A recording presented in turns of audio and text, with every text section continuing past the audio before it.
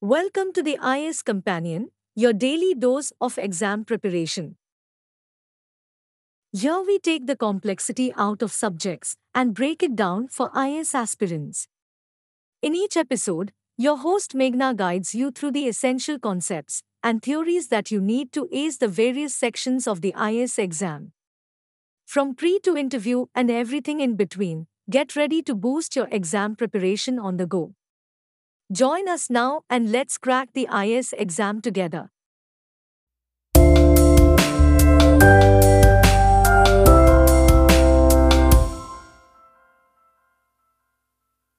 Today's episode is all about micro and macroeconomic concepts and theories.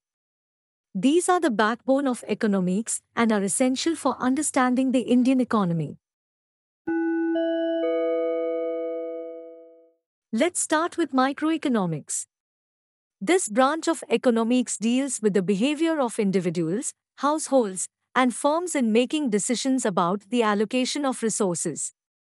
The key concepts in microeconomics are supply and demand, elasticity, and market structures. Supply and demand, the basic concept of microeconomics. The law of supply and demand states that the price of a good or service will be determined by the point at which the quantity supplied equals the quantity demanded. For example, if the demand for masks increases during a pandemic, the price of masks will also increase as firms will be willing to produce more at a higher price. Elasticity. Elasticity measures the responsiveness of the quantity of a good or service demanded or supplied to a change in price. For example, if the price of petrol increases, people will still buy the same amount of petrol as it is a necessity. Thus, the quantity demanded of petrol is price inelastic. Market structures. Microeconomics also studies the different market structures such as perfect competition, monopolistic competition, oligopoly, and monopoly. For example, in a perfect competition market, there are many buyers and sellers, and no single buyer or seller can influence the market price.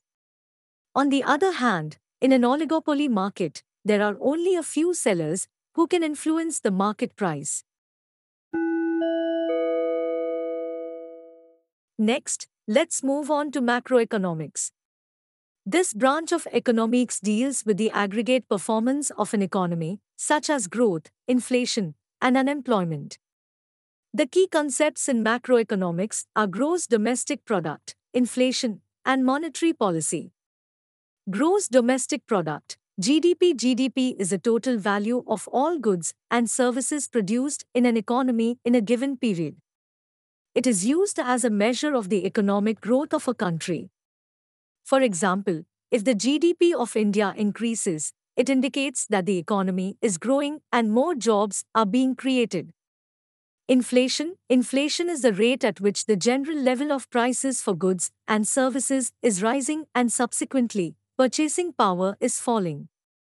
For example, if the inflation rate is high, it means that the cost of living is increasing and people's money is worth less.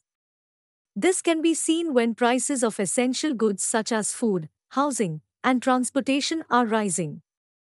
Monetary policy. Monetary policy is the process by which the central bank of a country controls the supply of money in the economy to achieve certain objectives such as price stability and economic growth. For example, if the Reserve Bank of India, RBI, increases the interest rate, it will reduce the demand for money and curb inflation. This can be seen when the cost of borrowing for consumers and businesses increases. Understanding these concepts is crucial for IAS exam aspirants as economics is an important part of the syllabus. It will help you to analyze the economic policies of the government, evaluate the impact of these policies on the economy, and make informed decisions. That's it for today's episode on micro and macroeconomic concepts and theories. I hope you found it helpful. Don't forget to tune in for our next episode, where we will delve deeper into the subject. Thank you for listening. We put a lot of effort into creating this podcast to help IAS exam aspirants like you.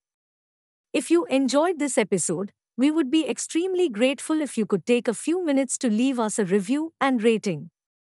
Your feedback is incredibly valuable to us as it helps us to improve and create even better content for you. It also helps other IAS exam aspirants to find our podcast and benefit from it. Your support means the world to us, and we can't thank you enough for listening. Your success is our top priority, and we want to be there for you every step of the way.